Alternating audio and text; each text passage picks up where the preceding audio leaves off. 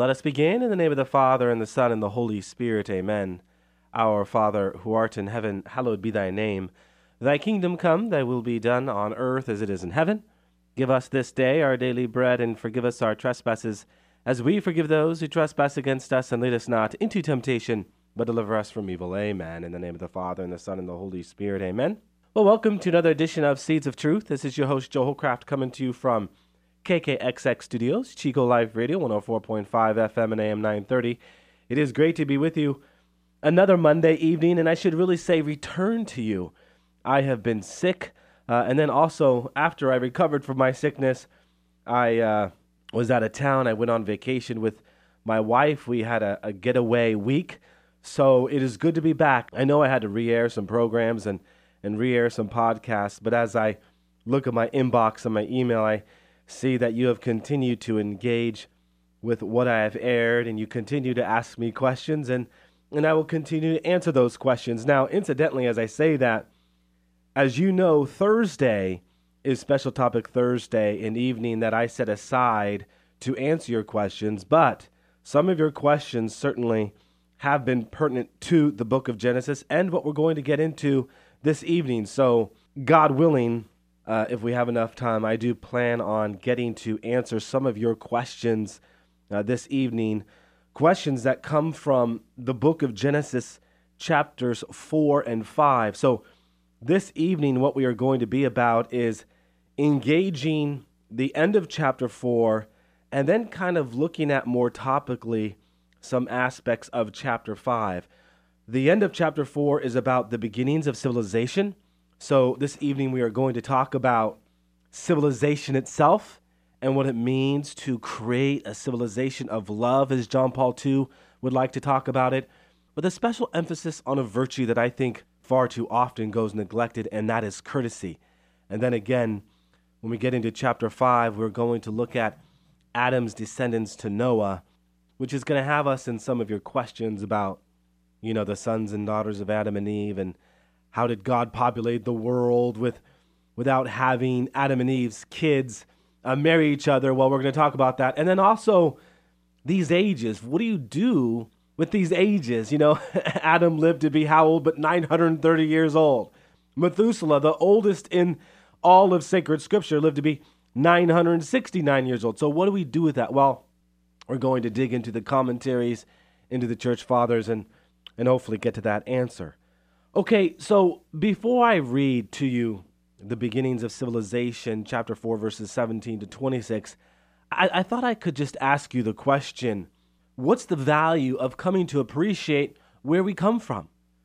Right? I mean, what's the value of coming to understand that, well, we come from someone, and that someone comes from someone, and that someone comes from someone, all the way back to Adam and Eve? I mean, is there value to it? Here, my friends, I want to make an observation to this point, and it's something that I shared in my book. When I taught junior high kids, I gave them an assignment that was more or less about their family tree. And I have to tell you something. When the kids presented this assignment, the family tree assignment, with their parents, I was so struck by how engaged the parents were, and the kids as well. I mean, they were both so engaged, and my observation was this: not only how engaged they were, but how excited they got when they started to talk about where they came from. Why? I mean, why were these families getting so excited about where they came from? Let me tell you something. If you were asking that question, I would advise you to go home right now and start peeling back the layers to come to understand where you come from. Because what you will discover is a much deeper, profound, I believe, appreciation for just not where you come from, but who you are and where you are going. You see, my friends, there's something about getting to know the roots, if you will, of your family tree. Most especially when getting to know those roots of your family tree entail a certain tenacity. I mean, the toil and the struggle that those who have gone before you to make it where you are today. You just come to appreciate the gift of life itself, really. and that you have a purpose. You see that those who have gone before you suffered so much, sacrificed so much, that gives birth, gives impetus to this desire to do the same. You feel connected to your ancestors now. When I was grading out these presentations, as the families were presenting, I could never stress enough, my friends, at what I was seeing, what I was watching, what I was observing with these families. And you know what really, really struck me is how in the student, the child, and the parent doing this family tree assignment together brought them closer together because they were discovering their beginning, if you will. Now, what I'm talking about is what? But our family tree, and in most cases, these family trees take us back maybe to the 1700s, 1600s, if we're lucky, 1500s. But here this evening, we're talking about kind of our spiritual family tree, but also physical family tree. So maybe we're asking the question, how much does the book of Genesis really apply to this topic? Well, a lot, my friends, because hopefully by the end of this evening, we'll appreciate that line that really breaks open where our faith comes from. Okay, all that being said, let us jump into Genesis chapter 4, verses 17 to 26. Cain knew his wife, and she conceived and bore Enoch. And he built a city, and he called the name of the city after the name of his son, Enoch. To Enoch was born Irad, and Irad was the father of Mehujael, and Mehujael the father of Methushael, and Methushael the father of Lamech. And Lamech took 2 wives. The name of the one was Adah, and the name of the other was Zillah. Adah bore Jabal. He was the father of those who dwell in tents and have cattle. His brother's name was Jubal. He was the father of all those who play the lyre and pipe. Zillah bore Tubal-Cain. He was the forger of all instruments of bronze and iron. The sister of Tubal-Cain was Naamah. Lamech said to his wives, Adah and Zillah, "Hear my voice. You wives of Lamech, hearken to what I say. I have slain a man for wounding me, a young man for striking me. If Cain is avenged 7-fold, truly Lamech 77-fold. And Adam knew his wife again, and she bore a son and called his name Seth. For she said, God has appointed for me another child instead of Abel. For Cain slew him. To Seth also a son was born, and he called his name Enosh. At that time, men began to call upon the name of the Lord." Okay, so when you look at this genealogy, when you look at the beginnings of civilization, what do you see? If you really carefully examine this genealogy, you'll see that the descendants of Cain were technologically advanced, and yet at the same time, what? Morally debased, right? I mean, on one hand, to their credit, they were pioneers of a kind of urbanization, right? Also, a pastoral culture, instrumental music, the lyre and the pipe, metalworking. But on the other hand, to their shame, they were the first to engage in what but murder, polygamy, and as verses 23 to 24 highlight, vindictive violence. You see, my friends, the point of presenting the genealogy in this way is not to say that scientific progress is evil or incompatible with religious obligations. No. Science and religion, my friends, are complementary to one another, right? Rather, the genealogy here communicates to us that advances in material civilization come with what, my friends? But the danger of moral and spiritual decline. The more a culture is enamored with human achievements, the more it risks forgetting about God and its responsibilities towards Him. What is the value of spending time with chapter 4, verses 17 to 26? Well, hopefully you know now. We are a culture today that is enamored enamored, my friends, with advancements in technology. And in of itself, my friends, technological advancement, that is fine. It's the manner in which we become enamored with it. That's the problem, right? That's the real problem. So in saying all that, what does it really mean to talk about a civilization, right? Here we are talking about the beginnings of civilization. What does it mean to say the word civilization? Well, what is the root word here? You know that I love to get into the meaning of words to really discover what something is all about, and certainly to do so here would be greatly beneficial.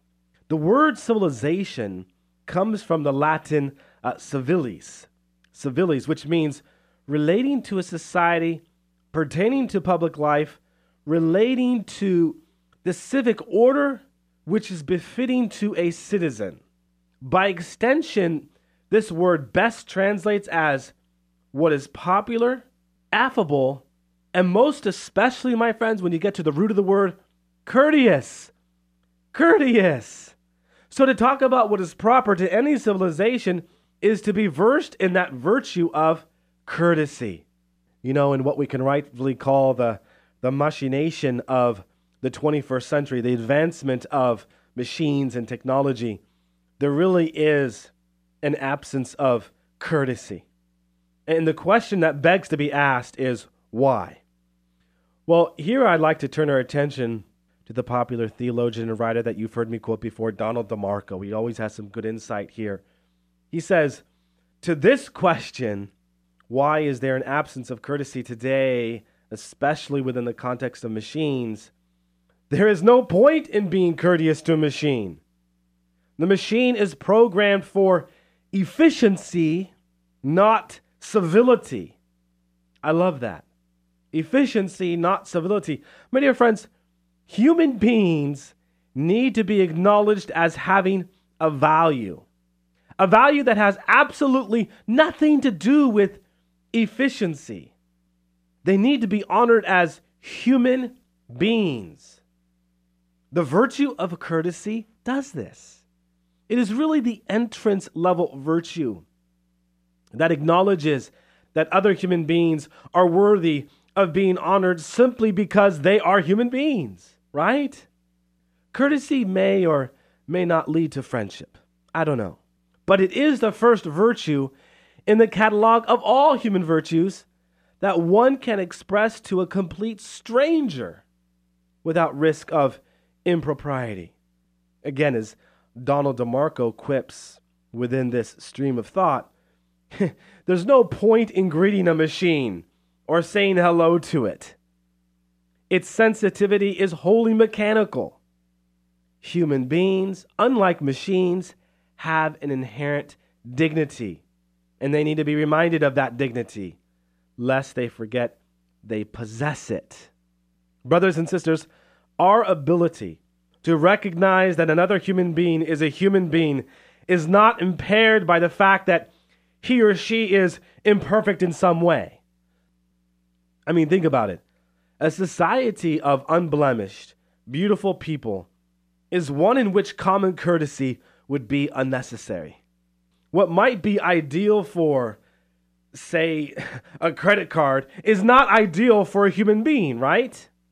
To say, I will not recognize you unless you are unflawed is the most discourteous attitude one could ever have for another human being. Because at its core, it represents the failure to acknowledge the dignity that is inherent in each one of us as we are created in the image and likeness of God. That is the problem with the culture of death, you see. And just not assisted suicide, euthanasia, abortion, but now we're having abortions because we see the physical abnormality, right? Down syndrome.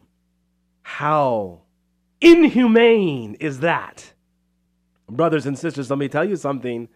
If you don't already know this, anyone who has any kind of physical abnormality is a particular and very unique gift from God for us to love. They are equal. And to think otherwise would be insane. And I say insane in the truest sense of the word. Insane comes from the Latin insanum, that means without logic. There's no logic in it. We are all, in the end, imperfect. Let us be aware of that, please. So, courtesy. Courtesy is paradoxical but immensely practical, is it not? I mean, the courteous person assumes that every man is a gentleman and every woman is a lady and treats them accordingly. And in doing so, that person displays the mark of a true gentleman or a true lady. It is remarkable how many people begin to act as a gentleman and lady simply because they were respected. In the end, my friends, the foundation for courtesy is the dignity of man. Courtesy is the appropriate response to recognizing the divine imprint in another person. A person who has Downs, a person who might be autistic, a person who from the secular vantage point might seem different, is not that, but for one reason or another, in the infinite wisdom of God, God's divine imprint on that person and in that soul. The courteous person senses nobility at first sight and then acts in a manner consistent with that sense. You see, courtesy is the entrance level virtue because it allows strangers to suddenly feel that they are kindred spirits. It is also the foundation on which other virtues might be established, such as kindness, thoughtfulness, amicability, generosity. No true and lasting human relationship can begin without the virtue of courtesy.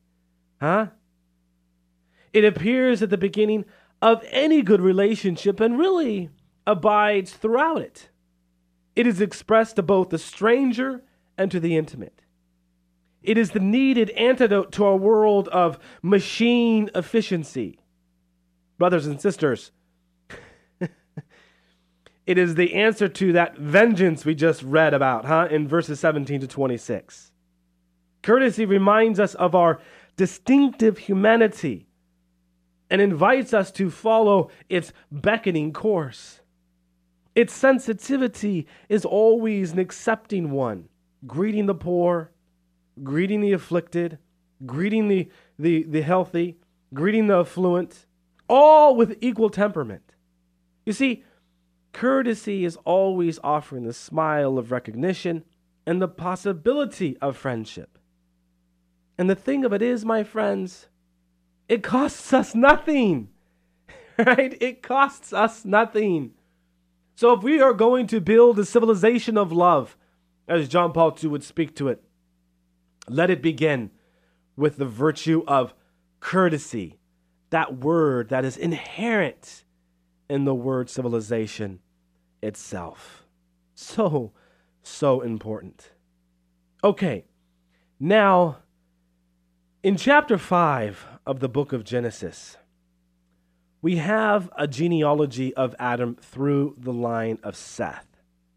I might pick it up in verse 21, because in verse 21, chapter 5, verse 21, we are introduced to Enoch. And this will allow us to speak to Noah here a little bit and get to some of these questions.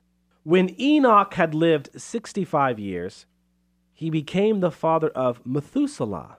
I know many of us are familiar with that name, right?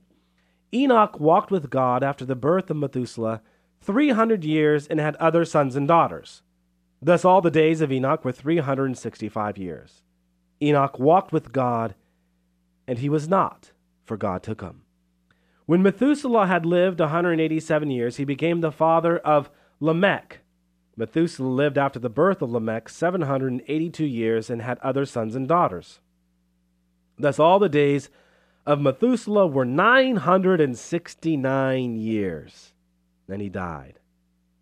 When Lamech had lived 182 years, he became the father of a son and called his name Noah, saying, out of the ground which the Lord has cursed, this one shall bring us relief from our work and from the toil of our hands. Lamech lived after the birth of Noah 595 years and had other sons and daughters. Thus all the days of Lamech were 777 years, and he died. After Noah was 500 years old, Noah became the father of Shem, Ham, and Japheth. Okay, so what's up with this genealogy and what could be said here? Well, off the top, we should highlight a couple of things. There are certain contrasts between Seth's line and Cain's line that are distinct, most notably in the second and seventh generation. In the second generation, you have Cain and Seth.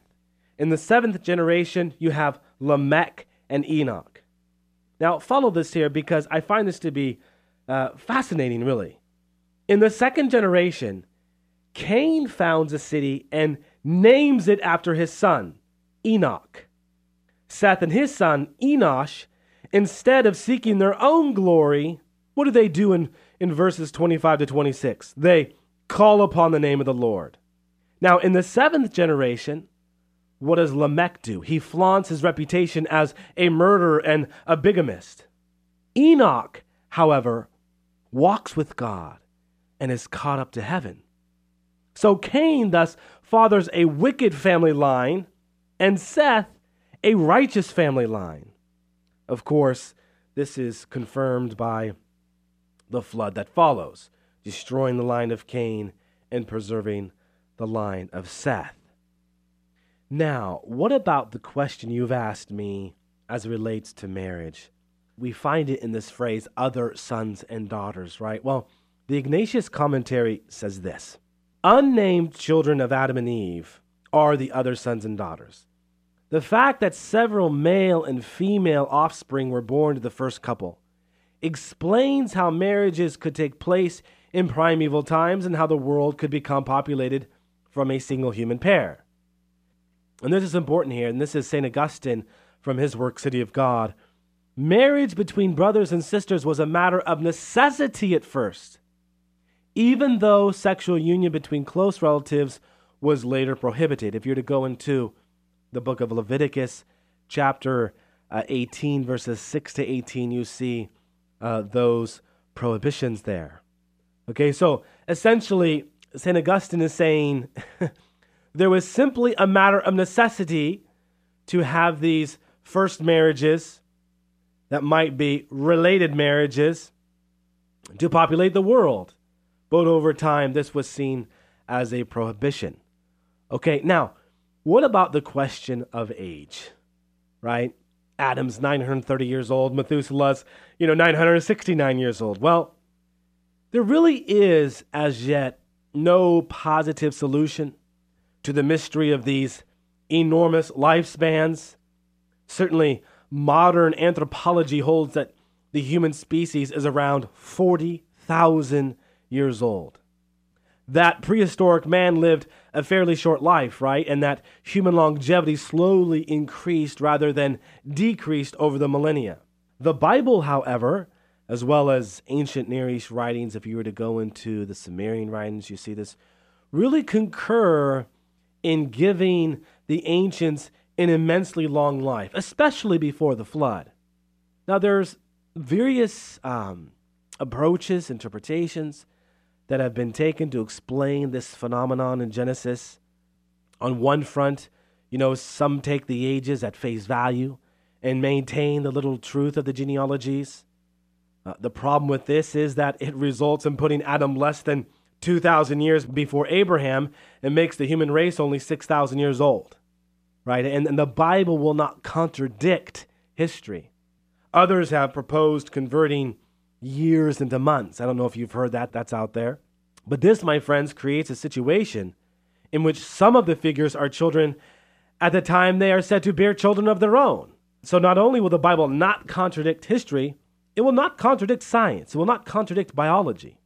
Still others take the names of the patriarchs to refer to clans, rather than individuals.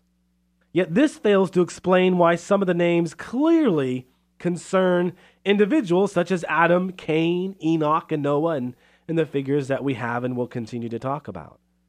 Perhaps the best hypothesis, and one that would explain both the biblical and Near Eastern data, again, if you're to go into the Sumerian writings, is that giving primeval figures extremely long lives is a way of conceptualizing the great antiquity of mankind. In other words, this may simply be a literary technique used to insert the remarkable age of the human race itself.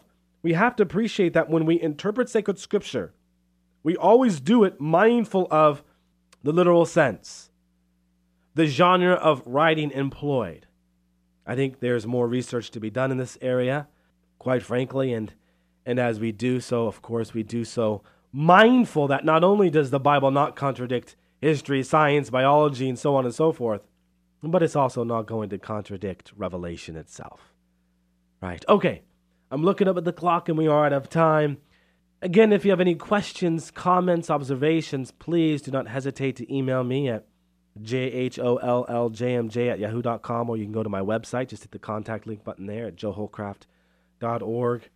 We didn't quite get into Noah yet. We're going to spend some time with Noah tomorrow and certainly next week as well. Okay, with that, let us close with a word of prayer. In the name of the Father, and the Son, and the Holy Spirit, amen. All glory be to the Father, and to the Son, and to the Holy Spirit, as it was in the beginning, is now, and ever shall be, world without end. Amen, and God bless you.